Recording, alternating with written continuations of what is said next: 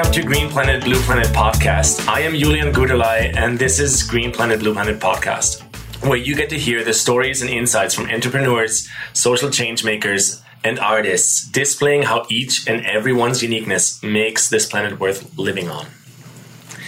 For more, check out greenplanet-blueplanet.com. And today with me, I'm really excited, is soul attunement coach Lisa Berkowitz. And Lisa, welcome to the show. Hi, Julian. Thank you. I'm so glad to be here. Wonderful. It's fantastic to have you. Lisa, I want to give you the chance to introduce yourself for a minute or two here. Tell us about you and soul attunement coaching. Glad to. Yeah, I have a particular passion for world changers to fulfill the actual reason that they're on the planet. And I like to think about that in terms of every one of us has a blueprint that we came in to fulfill. We're on the planet to fulfill this specific soul's blueprint. It lives inside each of us. It's immediately accessible at all times to tell us exactly what to do and what we're creating, what form to take, what practical next steps might be right in front of us. So that tends to be how I think about it, that when we're really aligned with what we're here for, things can flow more easily, and we can have a lot more ease and fun and abundance as a byproduct. Wonderful. Beautiful. Fantastic. Let's kick it off with this, Lisa. How do you get into the zone every day? How do you enter your own place of flow and productivity? Yeah, great question. I love to ask that too, because I'm always curious how people start their day. But for me, what really works best is to start with meditation. And I do a combination of, and even before I don't interact with anybody. I don't look at any email or anything. It's the first thing I do, even before out of bed, just at least 15 minutes, just being quiet. And I do have a soul attunement practice, which is I really just tune into my own soul's frequency, what it feels like when I feel most like myself. I consider that to be the energy that I want to live in. I want my day to flow from. That's the energy I want to share with others. So I start my day. That is the first and most important thing I do. And from there, some warm water with lemon. I'll often journal a bit, or read something inspiring, or depending on the weather, I might go outside and stand on the grass and just either do something physical to ground myself, or I'll include that as part of my meditation to ground myself. I live in a cold enough climate sometimes in the winter that I can't do it physically, but when it's nice out, I like to ground through my feet. So those are like sort of a few of my key practices that I start with every day. Wonderful. I absolutely like having 15 minutes in the morning just to myself to arrive. I love to incorporate that into my own day as well. Lisa, what are you working towards with soul attunement coaching and being a transformational coach? What are you really bringing into the world with that? I'd love to hear your take on that. Yeah. Well, for me, really, it's about a new global economy, and one that represents what I refer to as heaven on earth. I think we're all here to contribute something unique. And when we do that, we're literally designing a new world. We're bringing in new ways of being and doing, new ways of doing business, new ways of interacting with each other and sharing our gifts. And so that's really ultimately the biggest picture for where I'm heading with it, because every single person that I help to be aligned with their soul's blueprint and actually create their life's work from that place, then I'm contributing to that global economy, that heaven on earth global economy, or love economy, sometimes I call it. That for me is the way we're naturally designed to do what we love and thrive in the process. So everything I can do to contribute to having people be their part, contribute their part, that's what it's all about for me. A new global economy, so where everyone contributes who they truly are? who they truly are, what their unique gifts are, what brings them alive, and that no one else could bring with them. I got it. Cool. That's a world worth living in 100%. Yeah, that feels joyful to me over here. Well, let's do this. Did you plan on experiencing this, Lisa, or did you how did you arrive in this place? I would even call it a state of consciousness, like being aware that every human being could live up to their potential. Did you plan on being there today in your life, or how did your journey get you to this place? Yeah, I didn't plan it consciously. I got there because I never fit. I loved school. And I tried to I love to study because I love to learn. I loved school, but there was no one track that was right for me. And I thought I was going to be a doctor. Then I thought I was going to be a lawyer. I ended up going to business school, and I ended up in the corporate world. And I didn't fit in any of the tracks there either. I wasn't an accounting person, a finance person, a marketing person per se. So none of the tracks really were that alive, but I did love to travel. So I made sure I kept lots of doors open. I studied international policy, and I ended up working for global corporations.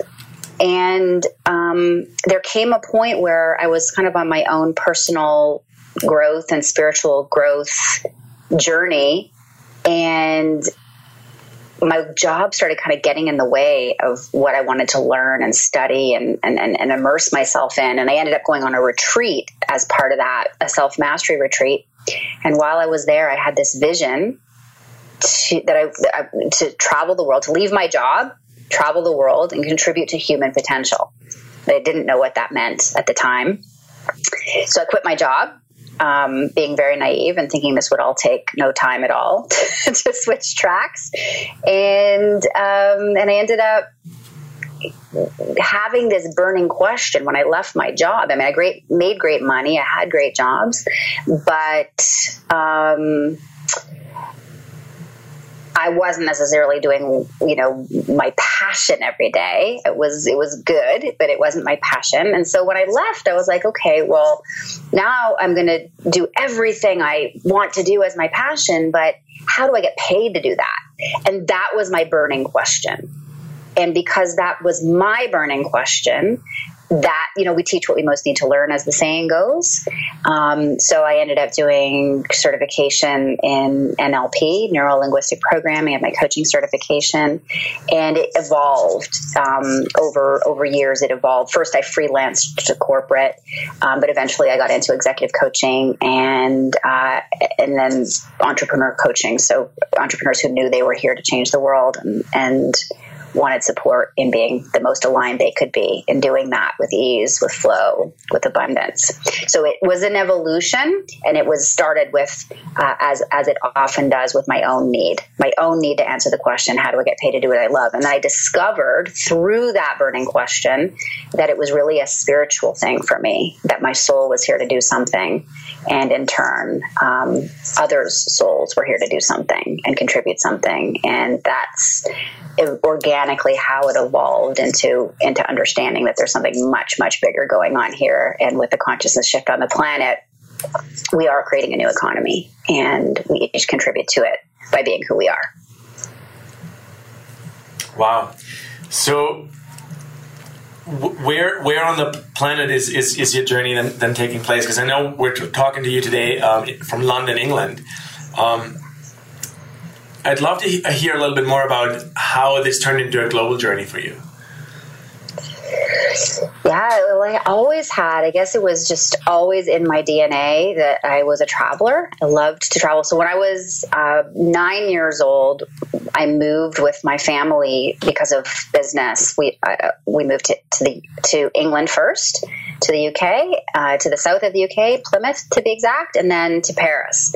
So I had this experience between 9 and 12 that I was exposed to different cultures. I went to school in these places, and it kind of stayed with me that I've always felt more like a citizen of the world than a citizen of a particular country. I always love to learn about different places and different cultures and different people and have real, authentic experiences there. And it continued. So when I went to university, I traveled every summer. When I started my jobs, it was always international corporations, and travel was part of my work. And so it was always there. But then when I left corporate and was kind of left to my own devices, it was like the number one thing I always wanted to be able to do. I designed my business to be portable, so I could do what I do from wherever I am. And I serve my clients virtually, or sometimes they come and meet me in person. Now I lead retreats and I do in-person coaching days with clients. So I've incorporated in-person work, but mostly I was driven by the ability to be global. And that feeds my soul. The reason is because it feeds my soul. And I really believe that we do our best work when we're feeding our souls and in alignment with what feels best. So it's intrinsic to my business plan that I be global. Yeah. And until last year, I was actually fully nomadic for 3 years. So I had no base. I was born and raised in Canada, in Toronto, but I decided to let go of my home, and it started with a little experiment. I did a 90-day experiment renting my place on Airbnb. And when I got back from that, I was just clear that, no, I'm actually leaving. So I let go of my place, and I just spent 3 years traveling and following the flow where I was pulled. And it was extraordinary, an amazing way to cultivate my mastery around trusting the flow and just surrendering to where I was supposed to be next and what would show up. And so it's been intrinsic to my whole journey to be global. Powerful. So being a global citizen and intrinsic to your journey to be on all of the world. Let's see what you answer to this question. A little bit in a different tone, maybe. If you tomorrow had $1 billion, Lisa, would you invest it into space exploration or cleaning up planet Earth? Oh, that's easy. It would clean up planet Earth. 100%. I don't want to leave here. I don't have any interest in leaving here. Yeah, it would be cool to go to the moon, but I would really much rather see our planet clean. Got it. Okay. I get that. I always find it super interesting when people answer, because there's both obviously interesting options, but let's do a couple of very short questions like that. Ocean water or lake water? Ocean. I love salt water. And especially when it's warm. Yeah, absolutely. Do you meditate? Yes, daily. I knew the answer to this one, but yeah. Universal basic income, yes or no? Yes. Cannabis or alcohol? Cannabis. Cool. I get that. I find those questions interesting for people to ponder without even any pre-thought, because there are a lot of opinions that we actually have formed in our minds that we're not as clear as when you share them within a second. You actually get to share so much about yourself. How did you grow up, Lisa, and how did that influence where you are today? How did that really... We talked about your past already a little bit, but I'd love to see how your parents' choice of Canada and then moving to the UK, how that really impacted your life. Yeah. Well, we're all shaped by early experiences, right? My parents actually split when I was 4, and I lived with my mom, and so she remarried. So it was with my mom and she wasn't married then yet, but her partner at the time, who became my stepfather. So I had this really interesting, interest. I was an only child. I am an only child still. and so, I had this really interesting start. My parents were never the kind of parents who told me what to do or they didn't have a lot of preconceived notions about what I was supposed to be. So I was given a lot of freedom, first of all, to be whatever I was, to find my own path, so there wasn't a lot of formal family structure or formal ways of being and doing in my family. Both my parents are super freedom oriented and freedom loving. And so I think, the combination of being an only child, being exposed to the world very early, having parents who didn't put a lot of controls on me and what I was supposed to be, who were freedom loving themselves, those were major shapers of who I became, who I've become.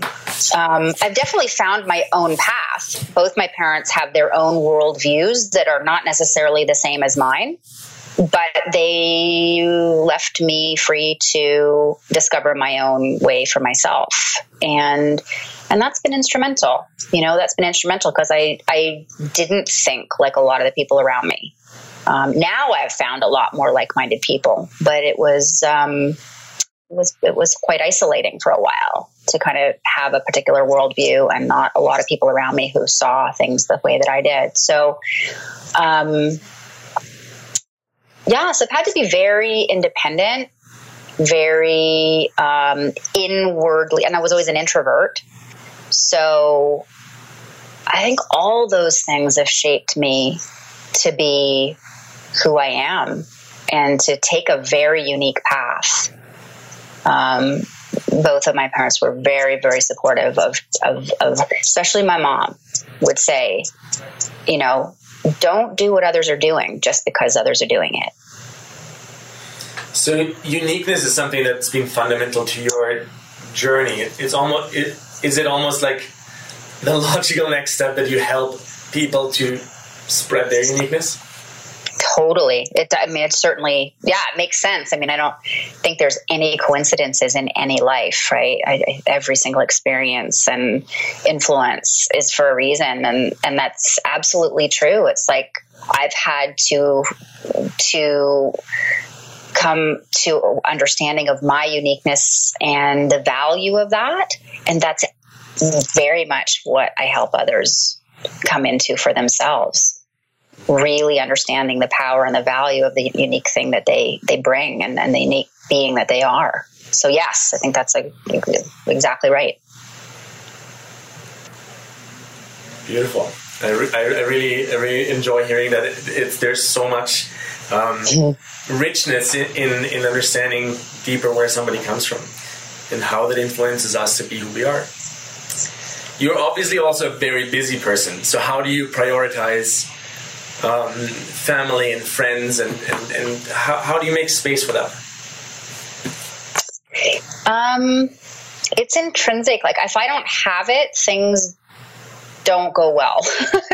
I have to. I need a lot of space and I need a lot of variety to function at my best. So family, friends, even changing up through an individual day, locations in the day. Like I can't sit in one place. I've got to change it up.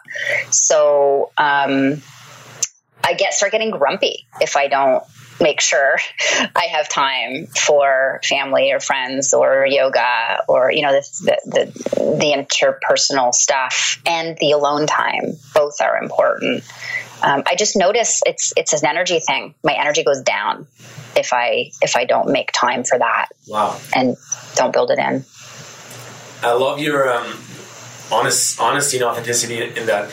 It's something we often don't admit is that when our energy goes down or when our emotions are showing up in a negative way, that it's a great indicator. And I'm just learning that myself over the last years, how to listen to that. So that's like a sign for you on which you act or yeah. Yeah, big sign. It's a big sign because for me, again, back to sort of soul attunement, it's a basic practice that I have and that I share, I teach, that, you know, what feels light and alive is in harmony with the soul. And if something feels heavy, then it's either not aligned or the way that you're thinking about it is not aligned. So it could be that your perspective has to shift and it'll all of a sudden feel different, or the thing itself or the person or the situation or the job or whatever it is isn't a match. So I would say, you know, my number one practice is really being in tune with whether something feels right and good in the soul. Is it nourishing the soul? Is it in harmony with the soul? Is it supporting the soul's expression and enjoyment? I want to go back to being barefoot on that as well, because you mentioned earlier that when you can, you ground through your feet on the planet, basically. How does that come to play? Yeah, I discovered that, you know, especially because I have a really strong mind. So one of the things in my journey has been to drop from my head to my heart, or to shift from left brain thinking to more creative soul centered thinking. So a lot of different ways to say that. But because I was so cerebral so much of my life, and that was what was guiding things, I learned that the more I'm in my body, the more I can access my soul's wisdom. And I don't remember where I learned it, but grounding is a critical tool every day. And there's lots of ways to ground, but I love to be in nature. And I learned that when I'm in my bare feet, it's a fantastic way to ground and let energy that, you know, could be built up around a little too much in the head or whatever just feels good. And there's all kinds of research that says, you know, it balances all kinds of body systems, and it balances your energy as well as your physical being. So, I just absolutely love to be on the grass or on the sand in my bare feet. Yeah, I absolutely resonate myself. The barefoot is one of the most beautiful feelings to experience. And is that something that you said you have this cerebral, more logical side, which I also relate to. I grew up in Central Europe, so there's a lot of very intellectual ways of being. And did you have a lot of outside playtime when you grew up, or is that something that over the years you realize being outside, living on the planet, living with the planet is just a part of being a global citizen? It's a great question. I was outside a lot as a kid. I was a lot outside. I can actually even say, I don't think I've acknowledged enough that my family was outside a lot too. We would go out to the country. We would, you know, so I was out. We didn't camp, but we were outside a lot, and I've always loved it. And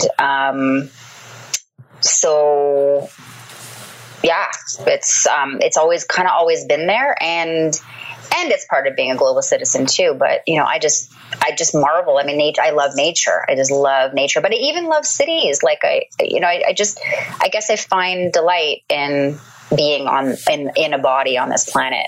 So kind of all comes together. There's always a park in a city to put your feet in the ground as well.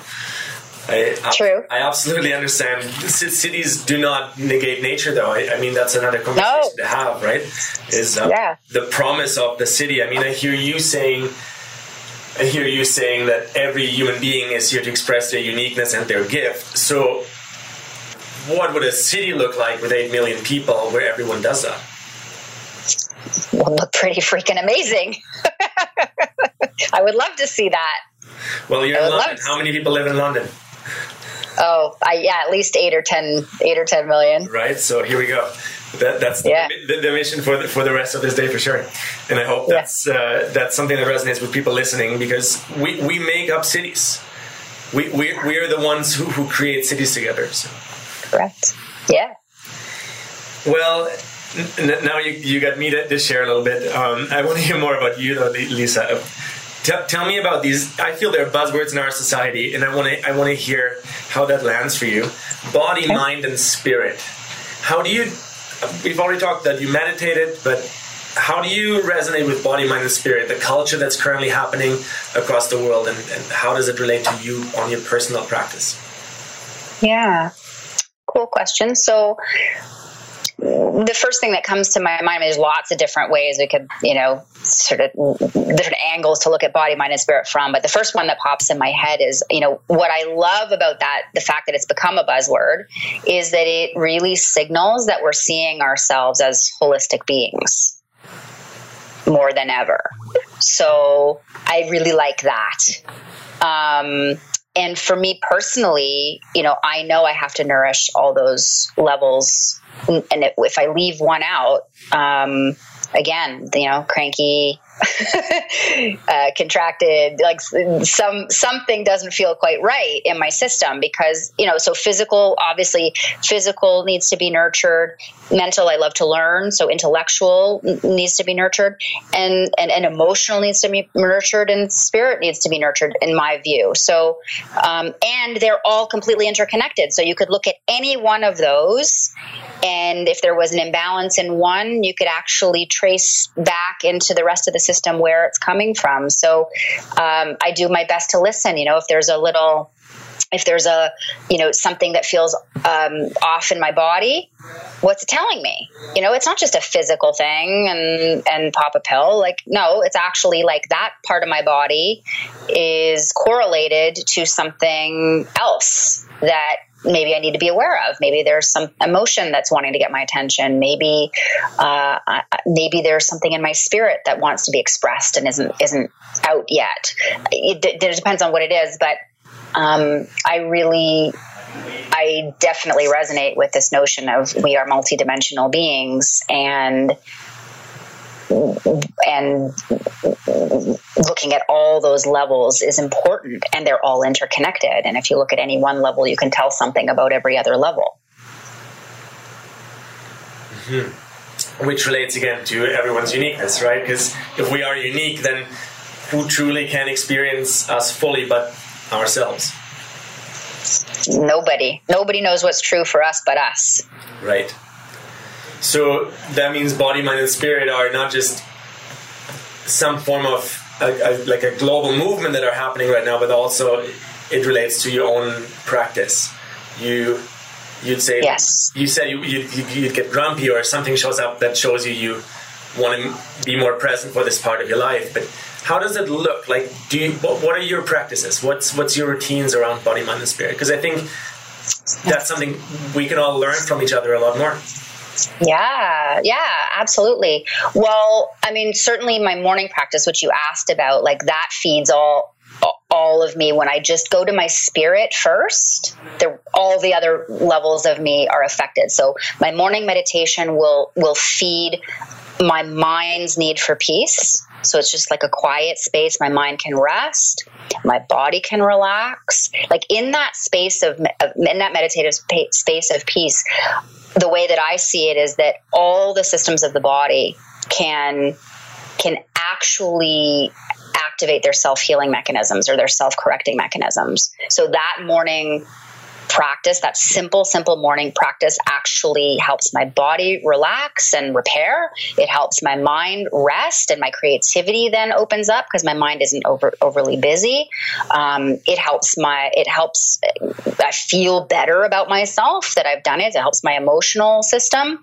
But other major ways, so that kind of morning practice, but other major ways are yoga. Yoga has been a staple in my life for more than 15 years. Same thing. I'm feeding my body with the stretching. I particularly like hot yoga. So the heat and the stretching and the movement and the breath work, all of that feeds my body, but it also, again, it calms my mind, feeds my spirit. I feel I'm much more connected at the end of a class than I am at the beginning.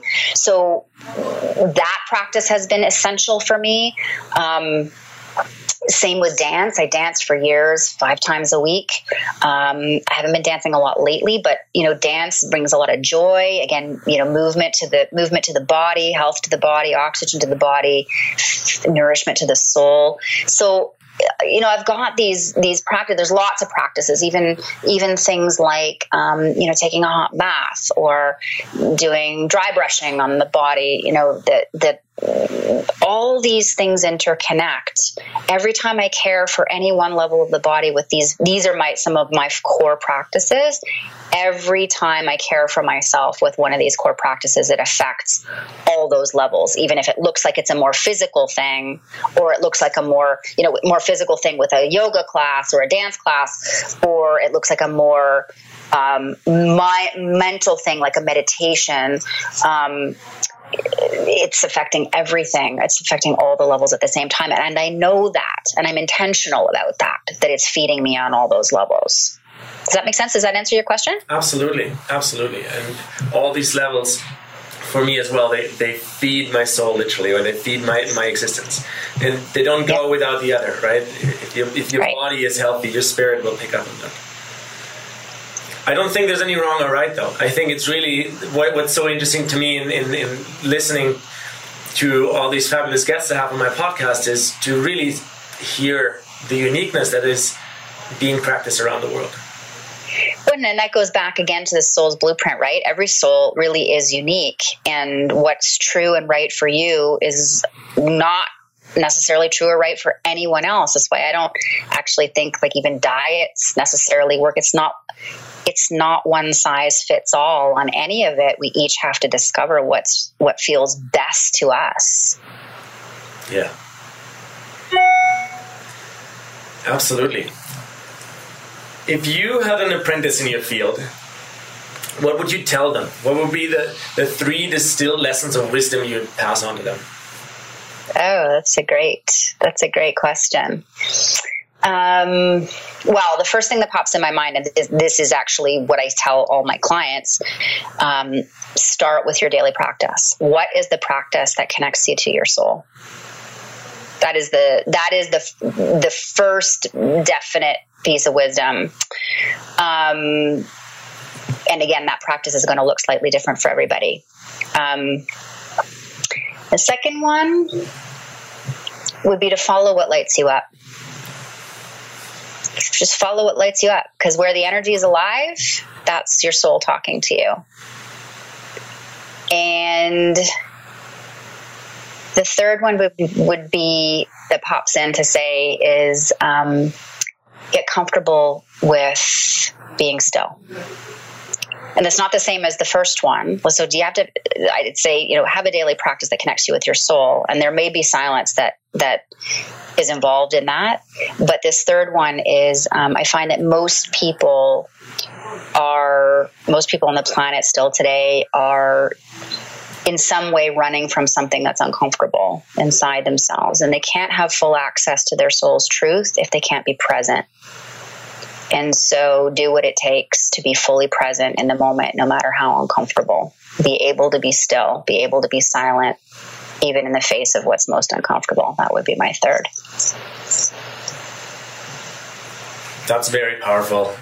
Being able to be still is, I'll take your advice just in right now. Wow. I'd love to know where you learn from, or from who you learn at this point of your life. And maybe we'll start that with, what are you reading right now? And what is a book that is just part of your recommendation list? Yeah, awesome. I'm an avid learner and reader, so I read a lot. Right now, what's next to my bed is The Book of Mastery by Paul Selig. He wrote the book I Am the Word, and that's a series. So the one that I'm on now is the fourth in the series. But the first one is called I Am the Word. It's a channeled work. And I'm really loving it because it is about aligning with the purity of your divine nature. So that I've recommended it lots of times. I've sent it to clients. It's a great, the whole series is great. One that I started with early in my journey that pops in my head to mention is the Conversations with God series by Neale Donald Walsch.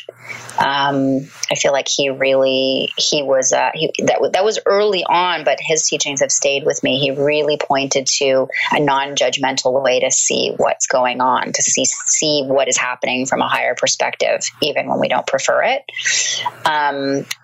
So he was a great influence early on, and I recommend that a lot. Who I'm learning from now, though, so Paul Selig is a current one. I've really enjoyed recently The Surrender Experiment, and that's by the same author as The Untethered Soul. But The Surrender Experiment was an amazing one that really, really took to the extreme what happens when you have no preferences in life and you just actually let everything be what it is and let life happen. So that's a really neat read. I love the work of Bentinho Massaro, spiritual teacher from Holland, who lives in the States.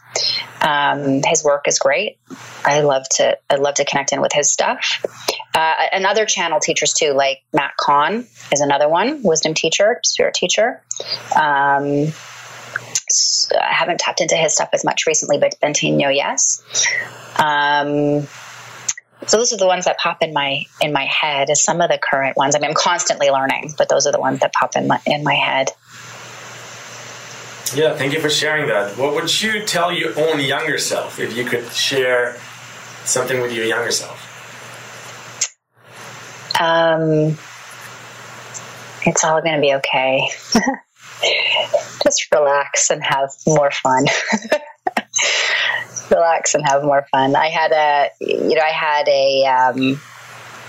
as I mentioned, such a strong mind, and I was trying to figure it out earlier in my journey. And if I had just, I would have I would soothe that younger me and just say, "You're all right. You're safe. It's all going to work out okay. Just enjoy the journey. Have more fun."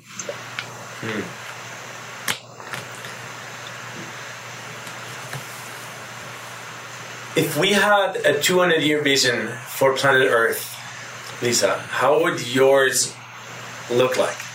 And with we, I mean humanity. If humanity had a 200-year vision for planet Earth. Yeah.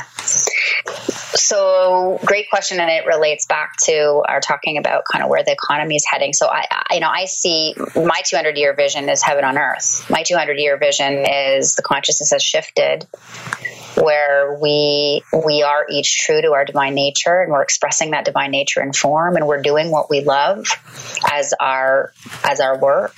We don't get confused anymore that we have to do things we don't want to do to make money. We live in flow.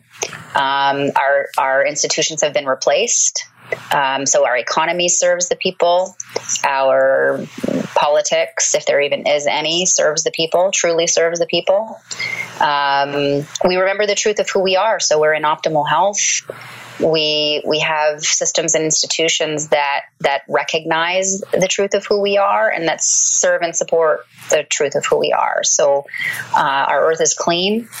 Our energy sources are clean. And we are having, I like to think of it as a global party.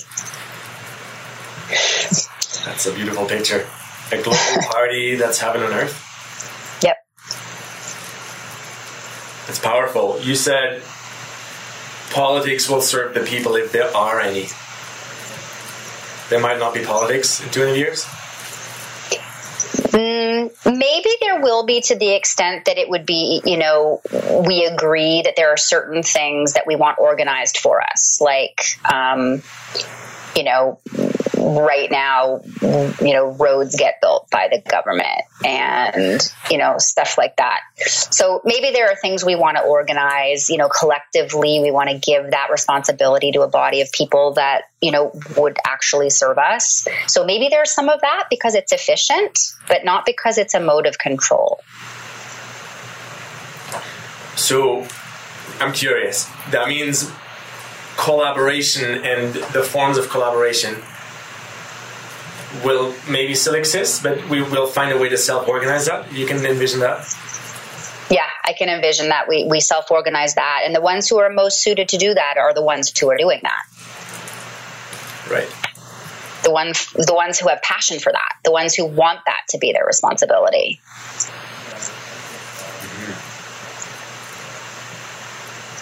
And do you, I know we've talked about that before and offline in a different conversation, you and I. Do you foresee the way people connect currently with the rise of the internet? And I mean, the internet is still in its infancy. How do you see that playing a role in that? Technology? Is that the question? Sorry, say the question again. Yeah, technology or specifically the ability to connect. Because what you're saying is what I hear is those who will feel called most to it in their uniqueness and in their passion will tend to these collaborative activities. And I very much resonate with that. And at the same time, I'm asking myself, how will those that feel most called to it, how will they find each other? How will they be able to organize the actual work that's to do? 200 years from now, it might be telepathic. You know, I mean, if you've read the Celestine Prophecy, yeah, I have actually. You know, for those who haven't, there's reference in there to, you know, we really understand that we're energetic beings, that we are divine beings, that we are always reading each other anyway. We just don't let ourselves. You know, they're at this point in our evolution, not everyone allows that to be natural, sort of just a natural gift, but it is a natural gift. So, you know, I could envision that 200 years from now where it's almost like wireless. Somebody said this, and I don't know, I can't credit the source, but it stayed with me that someone kind of painted a picture of technology, like the way that everything is becoming wireless and everything is becoming integrated in terms of our technology is really just a precursor for us to realize that we can do it directly. We don't actually need a device in the middle. And I'm like, yeah, that makes sense to me. I'm very open to see what the next 2 years have in store for us. I love going into people's vision because I feel that is a very important element to share on the collective level. So thank you so much for sharing that.